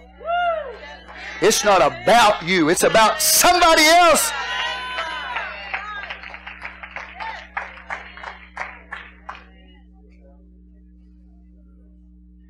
And you got to put that in your children. And I got to put it in mine. Okay? But I want to tell you something, my good brothers and sisters. That a child doesn't learn how to be a racist on its own. They don't. They're taught it at home. You watch little kids. They don't care what color skin the other kid's skin is. They'll get together, they'll play. They don't even care. But then all of a sudden, they start having a problem with different races. You know why? They learned it from home. That is not in the heart of a child. You got somebody that mistreats somebody else. Yeah, I know that fallen nature. You understand what I'm saying? We just need to get it under control. You'll learn it somewhere. You'll learn it somewhere. Praise the Lord, church.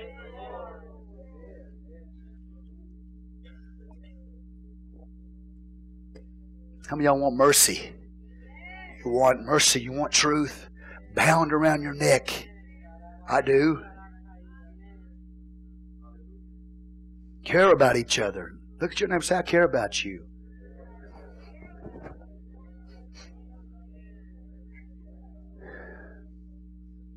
Man, brother, listen, you're the church. I know people in the world. I got one friend, okay, and I believe he will really do it.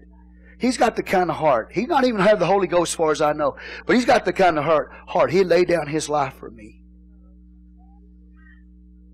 Now, I've had some people in the church tell me that, and they're not even here anymore. Okay? But I want to tell you something. I believe that this man that tells me that, he's telling me the truth. I believe he would, because that's the kind of person he is. Now, if you're in the kingdom of God, you ought to start thinking about your brothers and sisters and trying to help them in, promote the good in them instead of always being about you. You know what? God bless you. Forgive me, Jesus, but I got to talk to him. What you should have done, you should say, oh, you're busy, sir, sorry. Okay, thank you. We'll just go down the street and we'll get help somewhere else. That's all you had to do.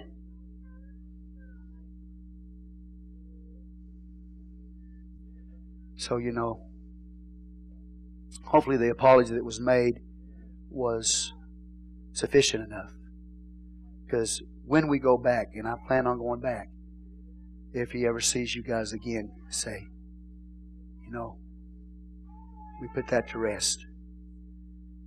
We have to have mercy around our neck, man. It means we got to be, come on, man. Got to consider each other. You got to look at the situation and say, this is the situation, man. This guy doing the best he can. I'm going to lash him, tongue lash him.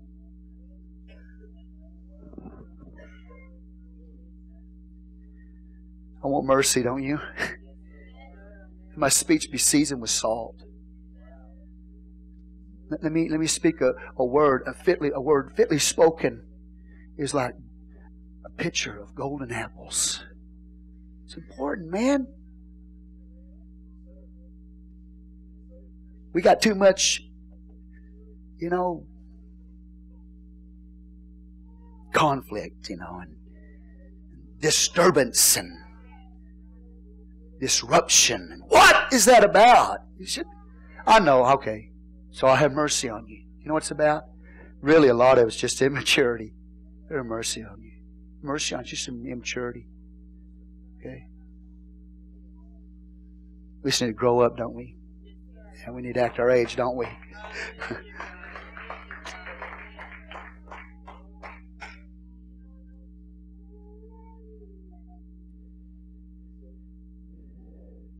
Look at your neighbor and say, I'm going to seek your good. I'm going to seek your good, Brother Jonathan. I'm going to seek your good, Brother Timothy. I'm going to tell you something, everybody here. I'm going to seek your good. I'm seeking your good right now. And I know you want to go home and go to bed. And so I'm fixed to seek your good and let you go. But you say, goodbye, good, Pastor. Let me go home. I got to work in the morning. I didn't know you was going to go to chapter 3. I didn't tell you. You know what I'm saying? I know that was a big bridge for some of y'all to cross over. When I jumped into chapter 3, go, oh, the guy's still going. I heard keys are rattling. We get to go home, babe. We get to go home. He keeps going. You know what I mean? I know. I've been there, man. I know what it's like. I've sat on the pew before. I've been there. Amen. So shalt thou find favor and good understanding in the sight of God and man. Praise the Lord. How many of y'all want God's favor in your life? That's the goal, isn't it not? To have God's favor. I want God's favor. Hallelujah. Trust in the Lord with all thine heart and lean not unto thine own understanding. Don't replace God's wisdom with your own. Come on, man. It's so easy to do. That's a real famous proverb right there. Trust in the Lord. Say, trust in the Lord with all thine heart and lean not on thine own understanding. Trust is the key, man. It is the key. Do you trust God? Don't just say you trust Him. Do you really trust Him? I trust God. Man, sometimes it gets hard. But I trust God. Job said, though He slay me, yet shall I trust Him. He can kill me, but I'm going to trust Him. That's the sinner, man. Trusting God. How many of y'all trust God today? Some of you haven't been on this journey in life very long. Some of you have been on it a long time. Trusting in God is important. It's the key, man. Hallelujah. Okay. In all thy ways acknowledge Him, and He shall direct thy paths. I'm going to walk in. Be not wise in thine own eyes. Fear the Lord and depart from evil. Amen. Be not wise in thine own eyes. Fear the Lord and depart from evil. Don't put too much confidence in yourself. Don't trust yourself. We all make mistakes, but trust God. It shall be health to thy navel and marrow to thy bones. You know what the wisdom of God, living for God is like? It's vital to you. A navel, that umbilical cord that's connected to the baby inside of the womb. It's its source of life. That umbilical cord, through it comes the nourishment that keeps it alive. Without it, there's no blood flow to that baby. And God said that's the way His Word is to you. It's like the navel, the umbilical cord that's sending nourishment and blood to you, life to you. God looks at you and me as His dear children. He cares that we have nourishment and blood in our life. It's the Word of God. It's going to be like, it shall be health to thy navel and marrow to thy bones. You'll be moisture. There'll be moisture. You won't be drying up. There'll be moisture and strength in your life. Honor the Lord with thy substance and with the first fruits of all thy increase. So shall thy barns be filled with plenty, and thy presses shall burst out with new wine.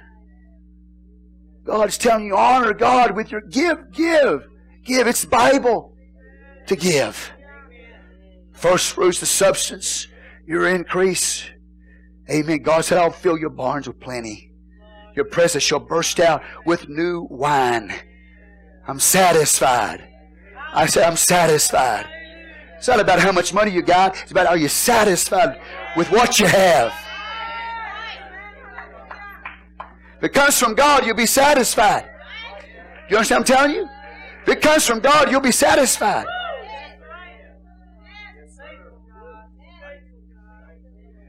God will not withhold any good thing from them that love Him. If it's good for you, He's not going to hold it back from you. He wants you to be blessed.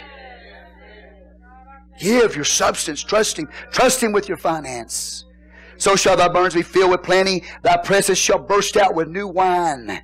My son, despise not the chastening of the Lord, neither be weary of His correction. All of these things are simply a father telling his son, stay off that foolish road and stay on the right path. Hallelujah. Amen. To us, speaking to us.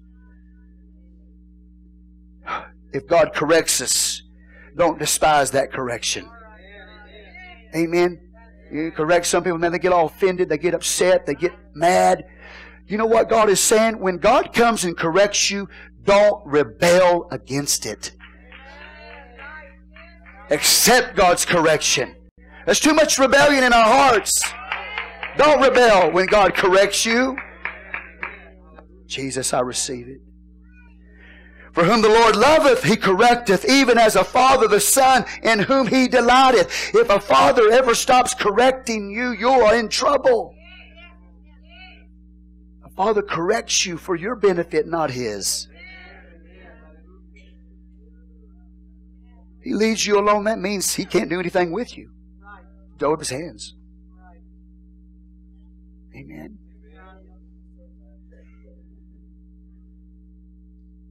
Happy is the man. Say, happy. You want to, how many want to be happy? Happy is the man that findeth wisdom. I believe the Word of God. And the man that getteth understanding. For the merchandise of it is better than the merchandise of silver, and the gain thereof than fine gold. You can traffic in so many things. You can trade in so many things. He said it's better if you traffic in wisdom than for even trading in gold and silver. Man, it's amazing. She is more precious than rubies, and all the things that thou canst desire are not to be compared unto her. Length of days is in her right hand, and in her left hand riches and honor. This is where I'll stop. Please stand. Length of days is in her right hand, and in her left hand riches and honor. The left hand in the Word of God is a picture of the world. The right hand in the Word of God is a picture of heaven. And God says, if you are a person who walks in the wisdom of God, it will literally lengthen your days. If you listen to what the Word of God says, you can actually live longer. You can prolong your days, or you can also shorten your days. You know you can shorten your days through drugs, smoking, drinking. People shorten their days. They don't take care of themselves. They don't eat right. Your body and my body is the temple of the Holy Ghost. If we walk by the Word of God, you'll lengthen your day. You can shorten your days or you can lengthen your days. If you'll live by the Word of God. And God says, I'll give you the wealth of the world. And I'll give you heaven. And God's wisdom is so powerful when it comes. God's wisdom is so awesome when it comes. It can bring heaven into your world. And it can cause life to come out of death. Lengthen your days. It's powerful. The Word of God is powerful. Has the ability to prolong life. Extend your days. That's how powerful it is. Heaven and earth kiss. God said, I'll give you the wealth of the world. And I'll give you eternal life, heaven. Because the Word of God is preached and you received and you responded to it. And I want to walk in the promises that God has given us. Amen. Lengthen my days. Do you understand? I'm about to share this with you and I'm so happy I got this wisdom today. Okay? So happy. I am so happy. I can't tell you how happy I am. Because I found out some things today. The Jews say that from 60 to 70 years of age is the commencement of old age. Okay, 60 to 70. So I'm 55. And I haven't even started getting old. Did you hear that, Troy?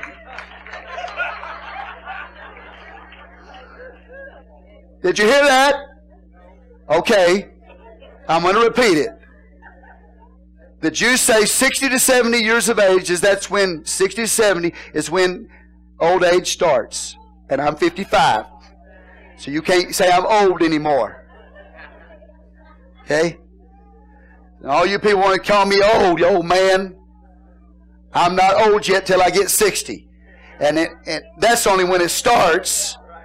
And then 70 to 80, amen, is the hoary hair, old age. That means silver-headed.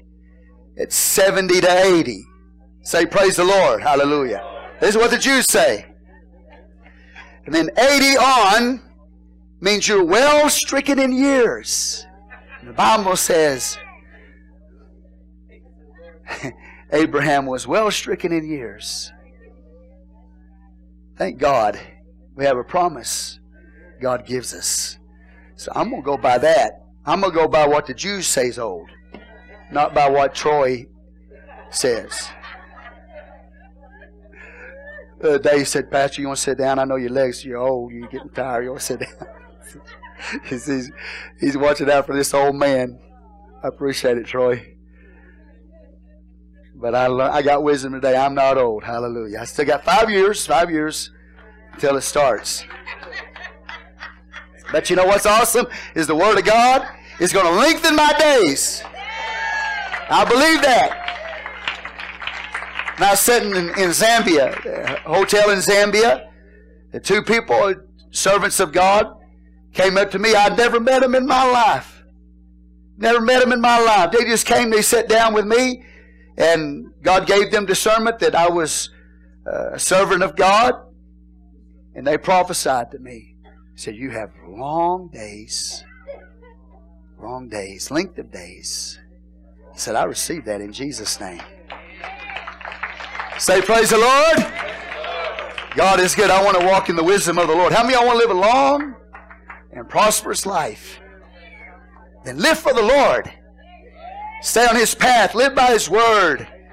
Follow the wisdom of God Almighty. I love all of you. Father, we come before you right now. We ask your blessing to rest upon each and every person here today. And we give you all the glory and the honor. We thank you for the Word that you have given us. And Lord, we choose to walk in that.